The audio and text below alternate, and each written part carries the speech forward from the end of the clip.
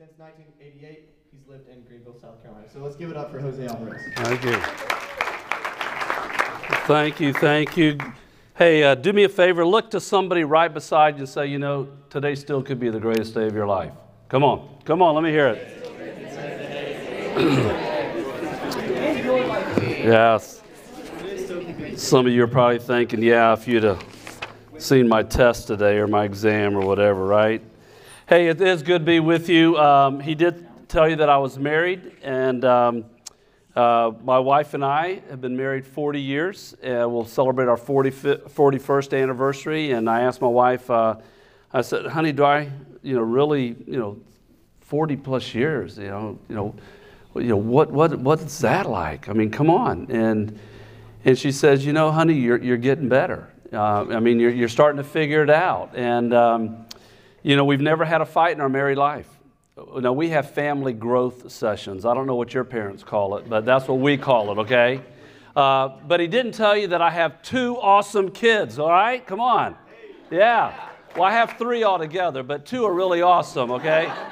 I'm just kidding. Actually, all 3. Actually, our youngest came today and had a surprise visit and popped in, and he was on his way back from Asheville to Augusta, where he lives. He caddies on the tour, and he also caddies Augusta National, so that's kind of cool. But he's single, and yeah, we're looking for arranged marriages. Y'all are a little young, girls, but he is a good-looking dude. I mean, he got his mom's look. There's no question about it. All right, so here we are tonight, FCA 8:28. How many of you know by heart Romans 8:28? Come on. All right, quote it. Give it to me. I'll start you off. We know that all things...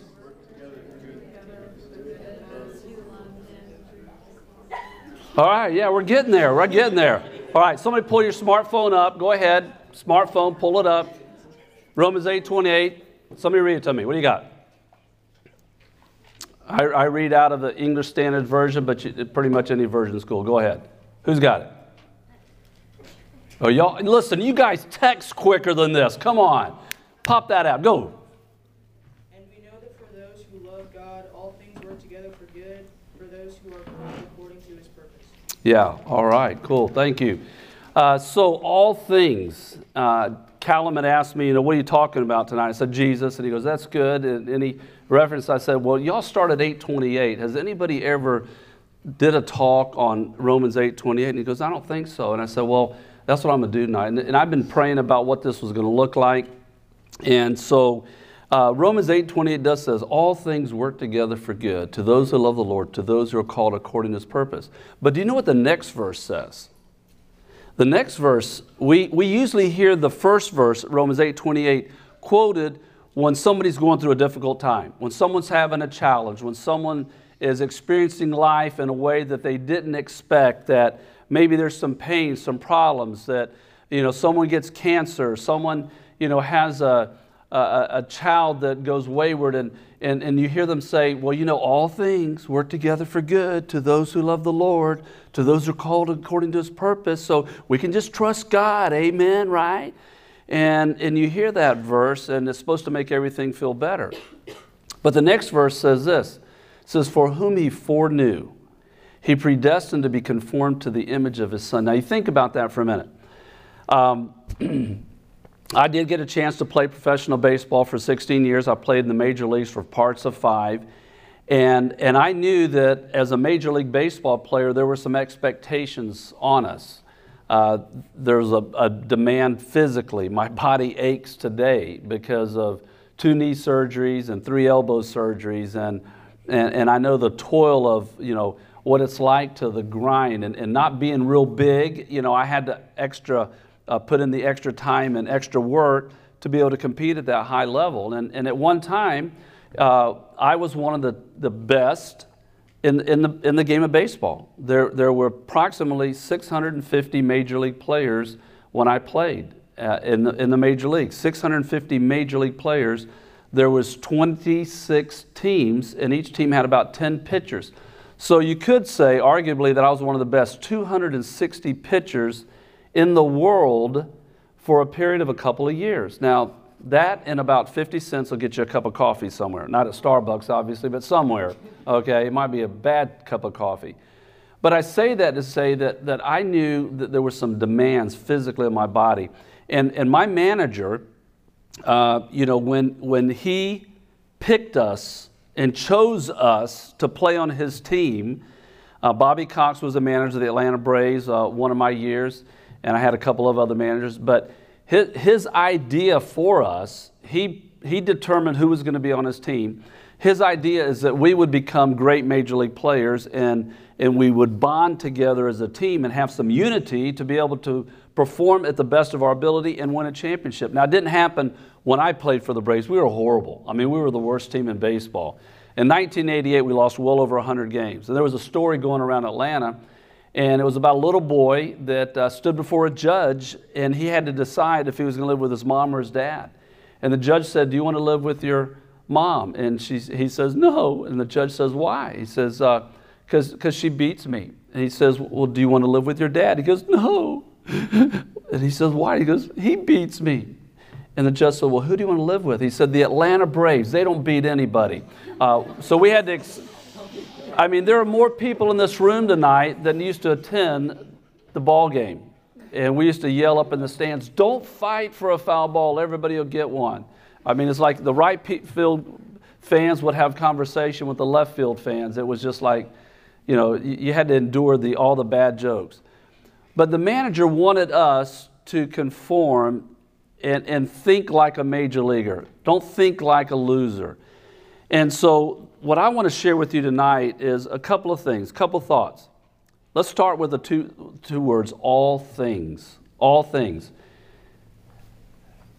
What are some of the all things in your life that you have a question mark about this God of creation when a verse like that is written by a guy named Paul? He penned the words. Actually, I think it was a guy named Tesarius that penned the words as Paul dictated them to him. At that time, I think Paul's eyes were getting kind of messed up, but he dictated to this guy who penned the words as Paul was being inspired by God and the Holy Spirit to write what he wrote to the believers, the group of believers, the followers of Jesus in the city of Rome at that time. And so when the word all things, the two words all things come up, and I start thinking about all things, what kind of the all things in your life have you ever had a question mark about how could this ever be good? Come on, just share a couple with me. What all things have you heard of? Maybe in your life or in someone that you know.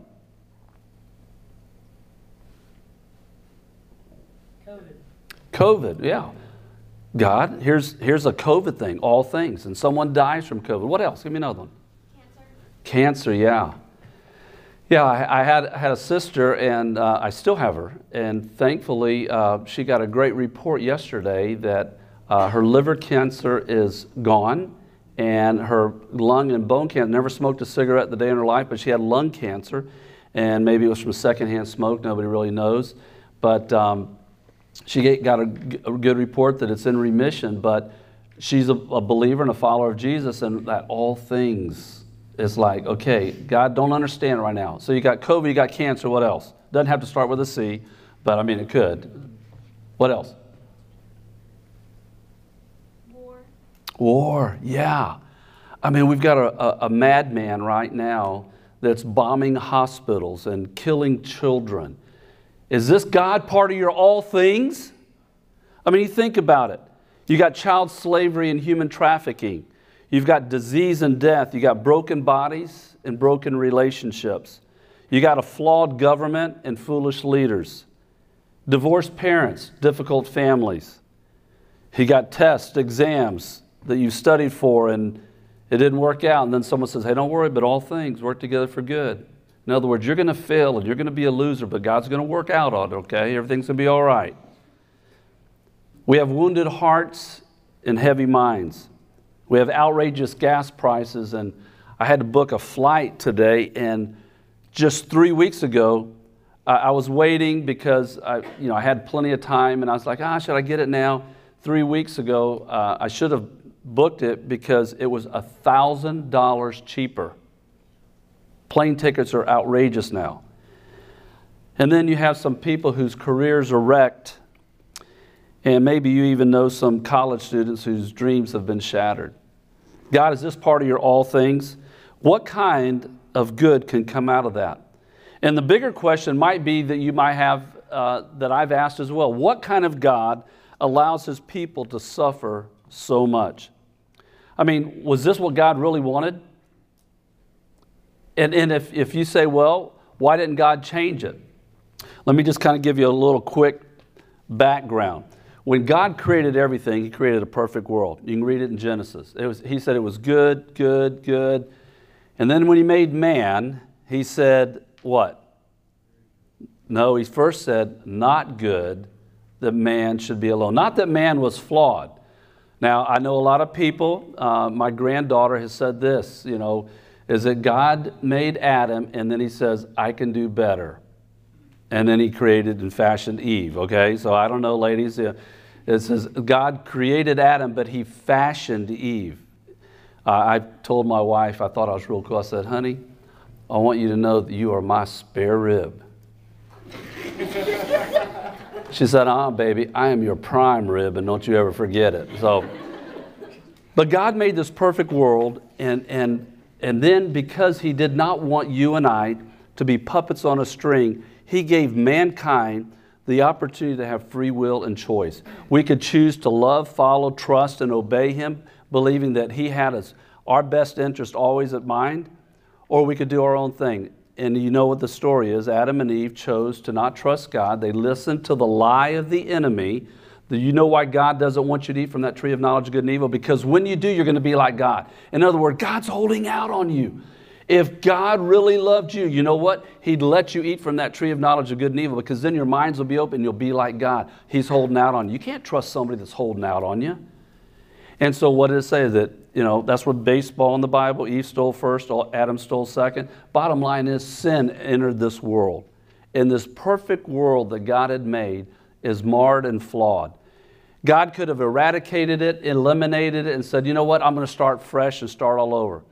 But he let mankind go, and the world was beginning to repopulate, and mankind had all these laws to do to be made right with God. It was all about doing, the sacrifices they had to make, and all the laws. There was over 600 laws given to the nation of Israel, how to make a great nation and how to worship God, how to be forgiven, how to have your sins erased. And man couldn't do it. They were always falling short. Could you imagine living like that? Every day you had to figure out a way how to be made right with God. And so what does God do? He sends his son Jesus, the God-man, God in human form, born of a virgin, comes and lives a perfect life, and then gives up his life by dying on a cross so that the punishment and penalty of sin could be fully paid by his precious blood. So he dies, he's buried, and after 3 days he's resurrected to prove that Jesus had power over death, hell, and the grave. And so Jesus now became the mediator between God and man. Jesus is our mediator. I was sharing with a friend of mine that it was interesting because anybody here from a Catholic background? Any Catholic background? Okay, a few of us, yeah. My father was an altar boy before he actually started making some bad choices later on in life. And when I was 5 years old, the FBI came in our house, kicked our door open, grabbed my dad off the couch, put him up against the wall, handcuffed him, put him in a police car. He was tried in Tampa and sentenced to 9 years in the Atlanta Federal Penitentiary. He ended up doing 6 years in the pen. 6 years. And for 6 years, excuse me, my family and I, we would drive up to Tampa. We could only afford to go up once a year, and we'd visit him. And it's interesting, I tell people, we didn't have much when my dad lived with us, and after he got arrested, we had a whole lot. We were on the poor side of town in Tampa, Florida, where I was raised. I tell people we were so poor, one night some guy broke in our house and tried to rob us. We robbed him. Okay, that's poor right there, bro, okay? And so I grew up without a dad. I know what that feeling is like. But what's interesting is that as a kid growing up, you don't realize some of the things that you don't have. And so that whole thing about following Jesus and trusting Jesus, I didn't have a lot of that because I went to a church mainly because it had the refreshments like you guys over there. Who won the cookie contest? Okay, yeah, we need to talk. The limbo contest got some cookies. So here it was. I started going to a Catholic church, and mainly is because the girl went to the Catholic church. So I thought that was kind of cool. After I became a follower of Jesus, my senior year of college, I went to the University of Louisiana Lafayette, the Raging Cajuns, and it's pretty exciting because just 3 years ago, 2019, I got inducted in the Hall of Fame. 40 years later, I still have 3 records that haven't been broken on the baseball field, and I was just there last week for the PGA's Korn Ferry event and got to see a lot of old friends out there. But I have a whole new understanding and appreciation for people in Catholicism. And I was talking to my nephew today because he's still entrenched in Catholicism. And I said, listen, denomination's none of that. And I'm not here to change anybody's denomination. But it came to me from a friend who told me he got a baseball scholarship to Rutgers University. And he said that he was born in Okinawa. His mom is full Japanese. His dad was in the military. They married, and he lived there until he was 12 years old. Then they moved to New Jersey. Very Catholic, strong family. And he said that when he was in college, he got a scholarship to play baseball at Rutgers. The first week, some friend, his teammate, said, hey, you want to go to this fellowship thing tonight? And he goes, what's that? Like maybe some of you were like, what's this Fellowship of Christian Athletes? I don't know what this thing is. I don't want to go to some huddle meeting or some get together at 8:28 on a Tuesday night to hear some guy that sounds like he's an illegal immigrant. I mean, I don't want to go, but maybe you're here because somebody invited you.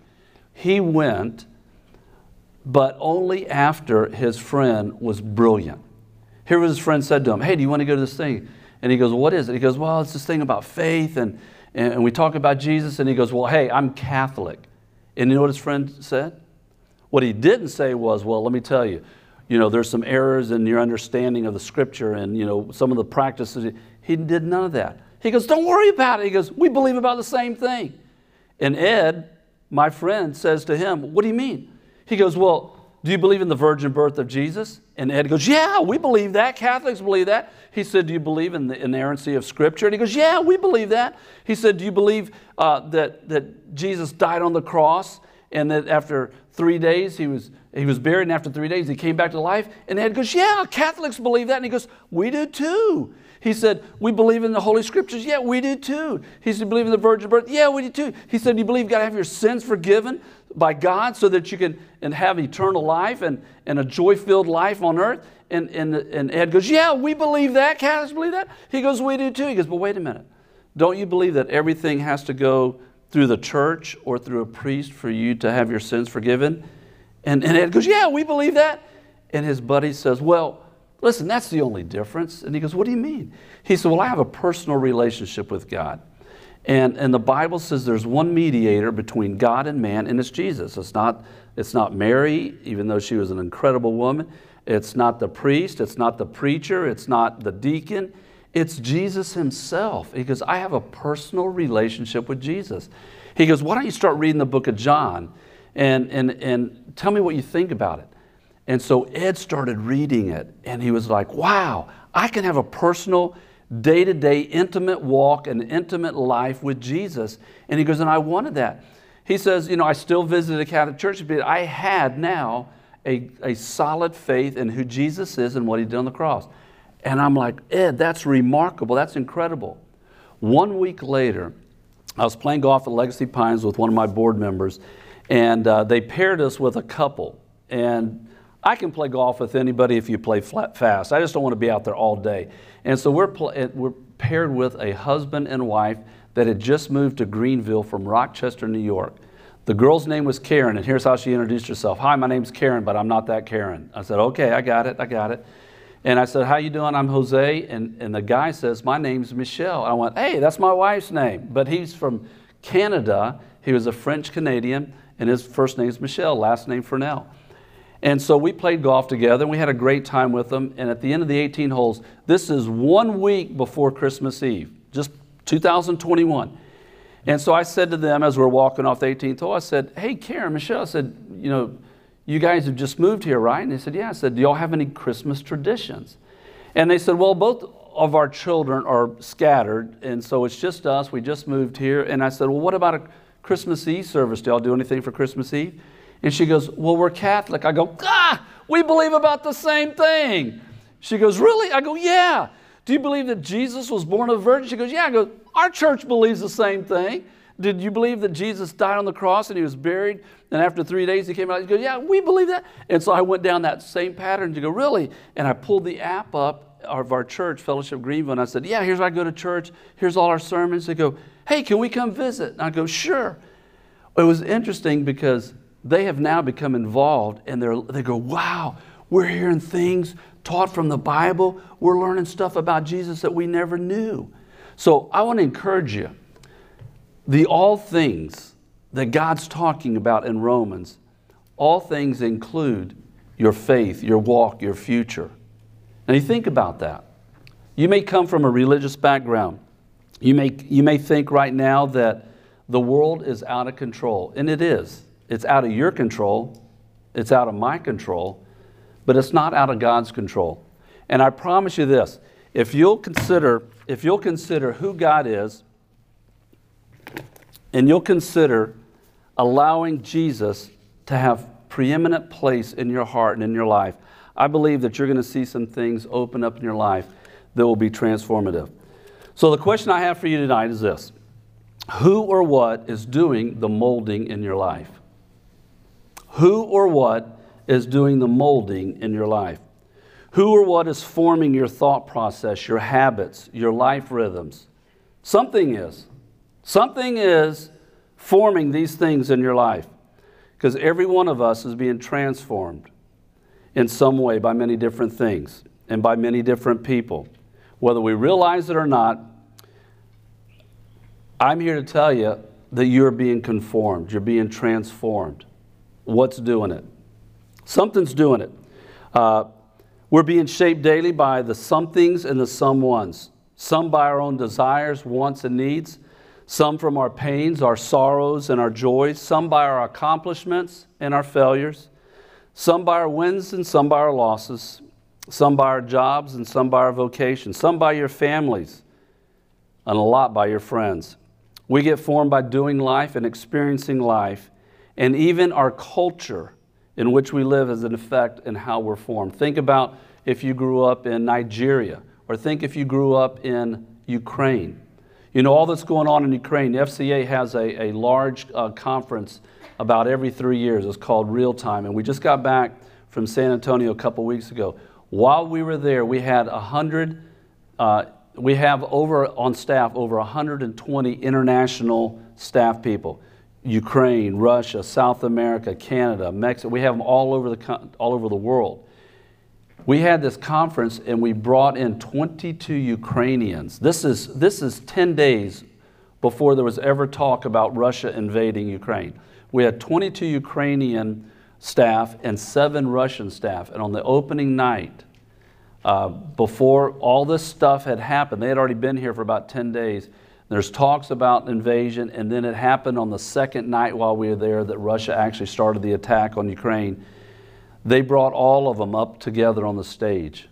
And the head Ukrainian guy is a guy named Andre. And he put his arm around this other guy, and he introduced him, and he says, he's Russian, but he's my brother.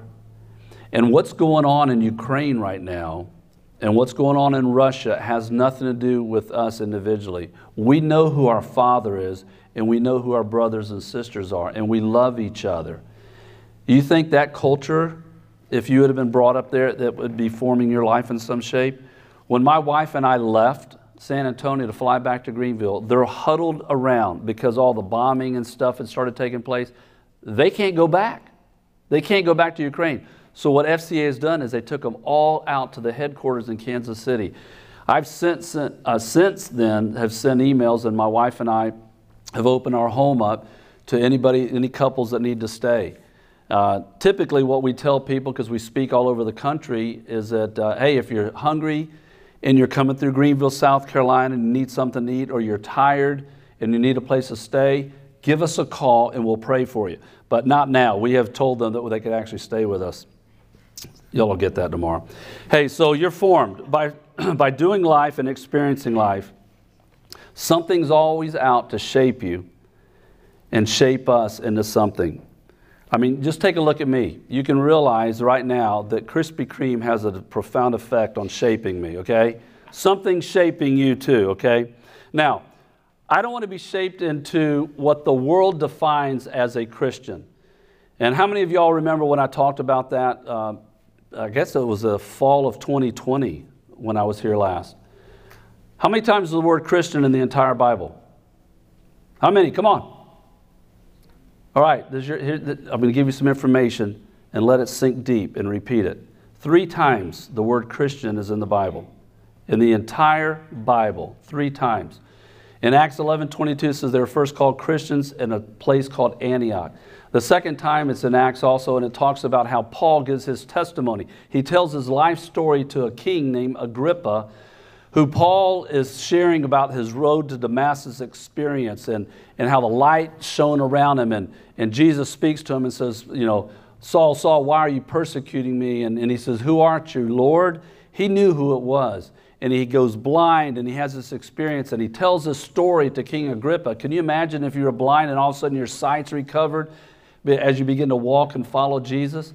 And King Agrippa at the end of the testimony goes, you know what? You almost persuaded me to be one of those Christians.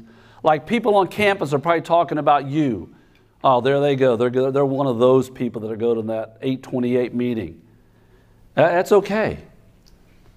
But the third time, Peter says, if you suffer as a Christian. So 3 times in the entire Bible, the word Christian.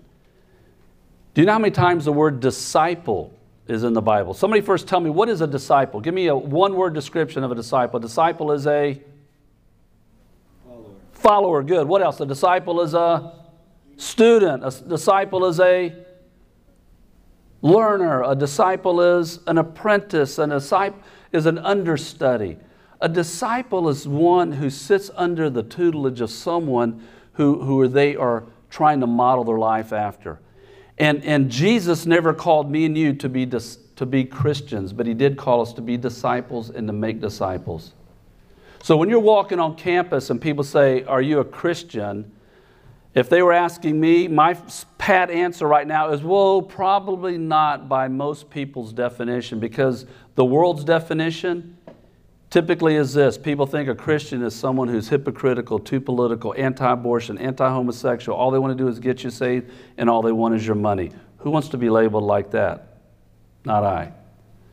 Now, do I believe in the sanctity of marriage? Yes. Do I believe in life begins at conception? I do. Do I believe that God created male and female? Yes, I do.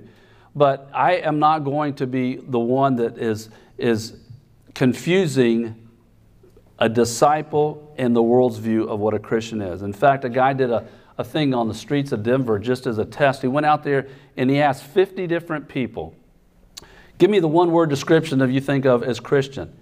All 50 comments were negative. Judgmental, hypocrite, righteous in their own mind. They had all these different things.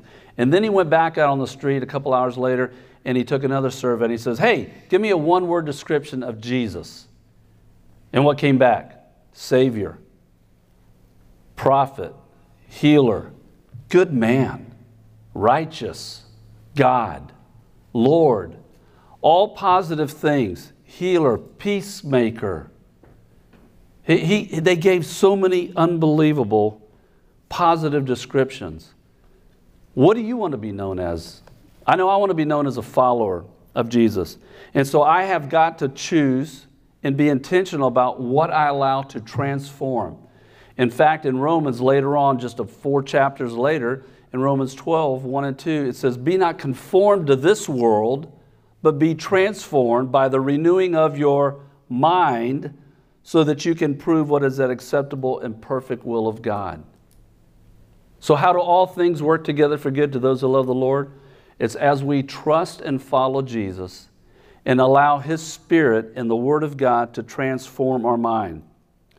So, next time I speak to y'all and I ask if you're still, how many here are freshmen or sophomore? Okay, maybe I'll be able to come back before you graduate. And when I say, how many times the word Christians in the New Testament? You're going to yell out? All right. And disciple, how many times? 269. Come on, you can remember 206. Say 269. 269. Actually, it depends on what translation you're reading, and I think it goes all the way up to like 273 in some translations. So, Jesus, we're going to wrap up with it. Jesus became what we are, sinful. On that cross, He took all of our sins so that we could become what He is. He was righteous, and we can be clothed in His righteousness. But Jesus does more than just forgive us of our sins. That's just the start. He changes everything, and if He's not changing everything in your life right now, my question is, do you really know Him? Are you being transformed by His power?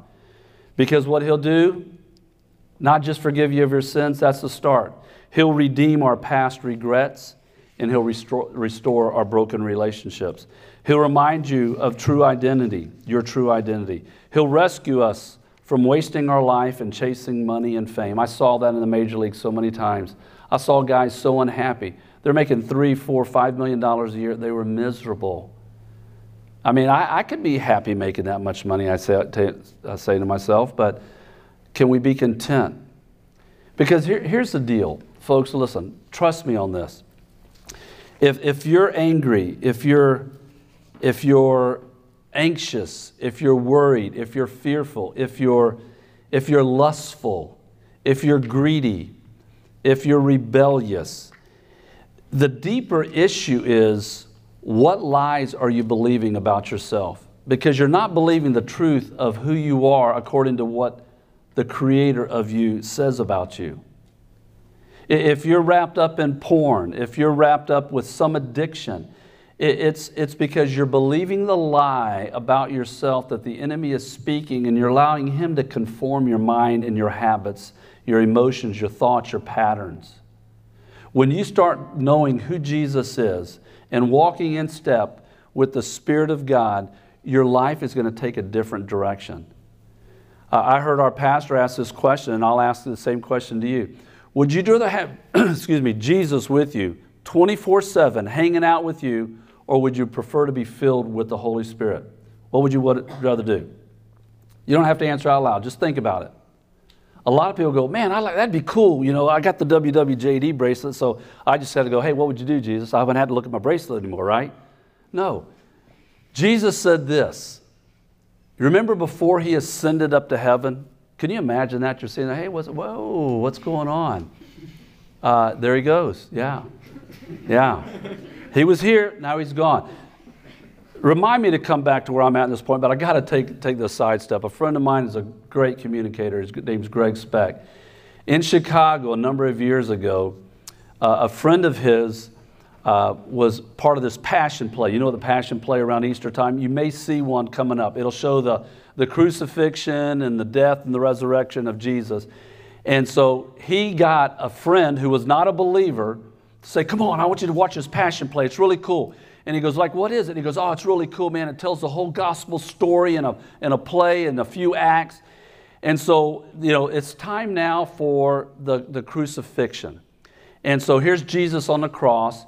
And one of his friends was playing the Roman guard, okay? Remember the Roman soldiers who, you know, they were going around and they broke the legs of one of the criminals on the cross. And that was so that as he collapsed, he couldn't breathe anymore. And basically, crucifixion is the cruelest form of punishment. It was for the vilest of vile offenders. It was a way to publicly display the evil and to make a mockery of death in a way that people would say, I don't want to get that done. And so as they went to go to Jesus, remember, they said that He was already dead, and so what did the Roman soldier do? He took the spear and did what? Hit him in the side, right? And so in this play, this guy was supposed to pick up the retractable sword, and go out there, and as you stick, it kind of retracts. It looks like you stuck it in him, but he didn't. But they're in the back, and they're kind of goofing off. You know, they're high school kids. They're goofing off. And so Jesus is on the cross, and He yells out, it is finished. And He hung His head, and according to Scripture, says that He died. Well, when he said, "It is finished," that was supposed to be the cue for that guy to pick up his sword, go out there, and do the retractable sword into his side, and then the curtains close, and then the next scene would be the ascension scene after the resurrection. Well, the guy's back there, and they're goofing off. He doesn't hear Jesus say, "It is finished," and Jesus bows his head, and he waits, and he waits, and he waits. And unlike in the scriptures, Jesus raises his head again. He goes, "It is finished." And he hung his head, and he waits, and he waits, and he waits. And that awkwardness of silence, and this guy hasn't come out, he raises his head again and goes, "It is really finished." And he hangs it, and the guy goes, "Oh." He runs, he grabs a wrong sword, and he goes over there, and fortunately, he only glanced him, and he hits Jesus, stand-in Jesus, in the side. And unlike in Scripture, this Jesus goes, "Ah!" Curtains close, ambulance. "Ah!" This guy who has never been to church is watching this gospel presentation, and he's like, "Oh my goodness." Well, unlike in Scripture, here comes two guys carrying a little gurney down there. They pull Jesus off, and they put him on the gurney. They escort him out, and they take him to the hospital to sew up his side. Okay? But that's okay, because they have a stand-in Jesus, the understudy. And they do the resurrection scene, and here's Jesus in his white robe, and you can read the story in Mark and Luke. It's a great story. And here's this Jesus, and they have him hooked up because now it's time for the ascension. The ascension, when Jesus says to us, as I was pointing out earlier, "It is good for you that I go away. I will send the Comforter, the Holy Spirit. He will guide you. He will teach you all things. He will fill you. He will empower you." So this is what Jesus said. It's good. It's better for you that Jesus goes away. So you don't want 24/7 Jesus there. Keep wearing your WWJD bracelet, okay? You want to be filled with the Holy Spirit. Well, this understudy is now hooked up, and it's going to say, "I go to my Father." But they made a little small calculation error, because the first Jesus, who's already been escorted out, weighed about 85 pounds more than the understudy.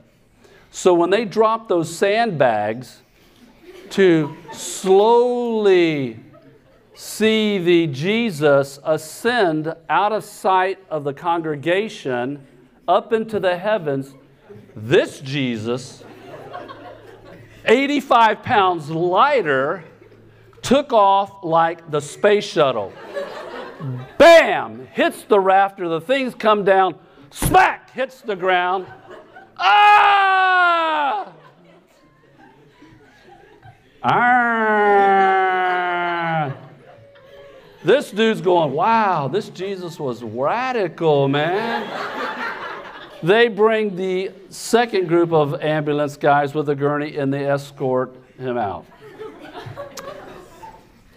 You're telling a story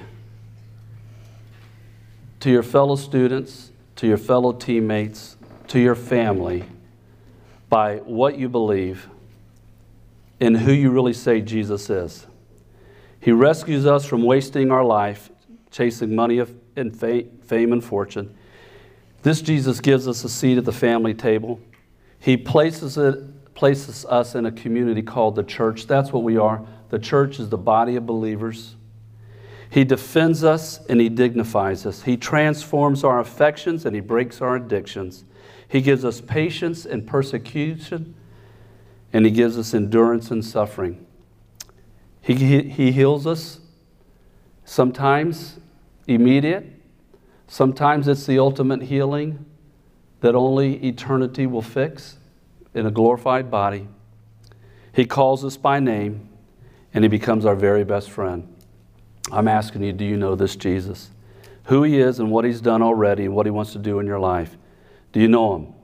I'm not asking you if you attend FCA regularly. I'm not asking you if you've been baptized. I'm not asking you if you go to church or if your daddy's a preacher. I'm asking, do you know him? If you know him, are you growing and walking in step with him? And are people looking at you going, I don't know what it is, but man, that person has something about them. And Jesus said it best, all men will know you're my disciples if you have love one for another. That's the mark of a disciple. Are you loving? Are you serving? He can be your best friend, and all you got to do is ask him. Ask him to be your Savior, your God. He said that he came so we might have life and have it more abundantly. Why is this world broken and messed up? Because people are choosing their own God and their own king instead of the one who's the true king and the God of all creation. So I'm asking you, if you haven't trusted him, if you haven't leaned into him, if you haven't taken that step of faith, I'd ask you to consider that. Talk with Ben Earl. Talk with, I believe it was Molly. Is that Molly? Mason, I'm sorry, Mason. Talk with Callum. Talk with me. If you've never said, hey, how do I take this step of faith? It's as simple as saying, God, I can't do life on my own. I'm not navigating well, and I want to be all that you want me to be. I trust that your death on the cross, your burial, and your resurrection proves who you are and what you did for me. And I want to give you my life. It's a prayer. It's a whisper. It can be a shout. It can be a whisper. But he'll do something in your life that'll help you navigate well. And when those things come up, those all things that seem like, that sucks. Oh, that hurts. Yeah, but I can trust you, God. I don't understand it. I don't like it, but I trust who you are. I trust you. And no matter what, I'm going to follow you, even when it doesn't make sense. Father, I pray for each student here, each leader, each person that may just came in to hang out tonight, just to visit. Lord, I know that you could revolutionize this campus. It won't be easy, but it is possible. If each of us would allow you to transform us daily, it's not a overnight thing. I know, I've wanted it to be so many times. It's an ongoing process of daily surrendering your will, my will to your will, to saying that I'll do what you want, even when it's not easy, even when it's a little uncomfortable. And then your word, that we would hide it in our hearts, and that our minds, as we meditate on it, it would flow from our mouth and in a natural conversation, not in some pious way that people look at us like, what's up with that? But wow, that's encouraging. Yeah. Death and life are in the power of the tongue, as we read in Ecclesiastes. And out of the mouth come the issues of our heart. And as we think in our heart, so are we. Those are the proverbs that you inspired the writers to write for our encouragement, so that we'd realize that you desire for us to walk in such a way and live that we would be joy-filled people. There may be some of us in here, Lord, that we're not expressing that joy very well, because we're letting the lies of the enemy continue to resonate in our mind instead of the truth of the Word of God and the power of the Holy Spirit. So change that tonight. Do something great in each person's life. From those that came in with the heaviest burden to those that are navigating pretty well, bring encouragement. We love you, Jesus. Thank you for loving us so much. It's because of you we pray. Amen. Y'all have a great night.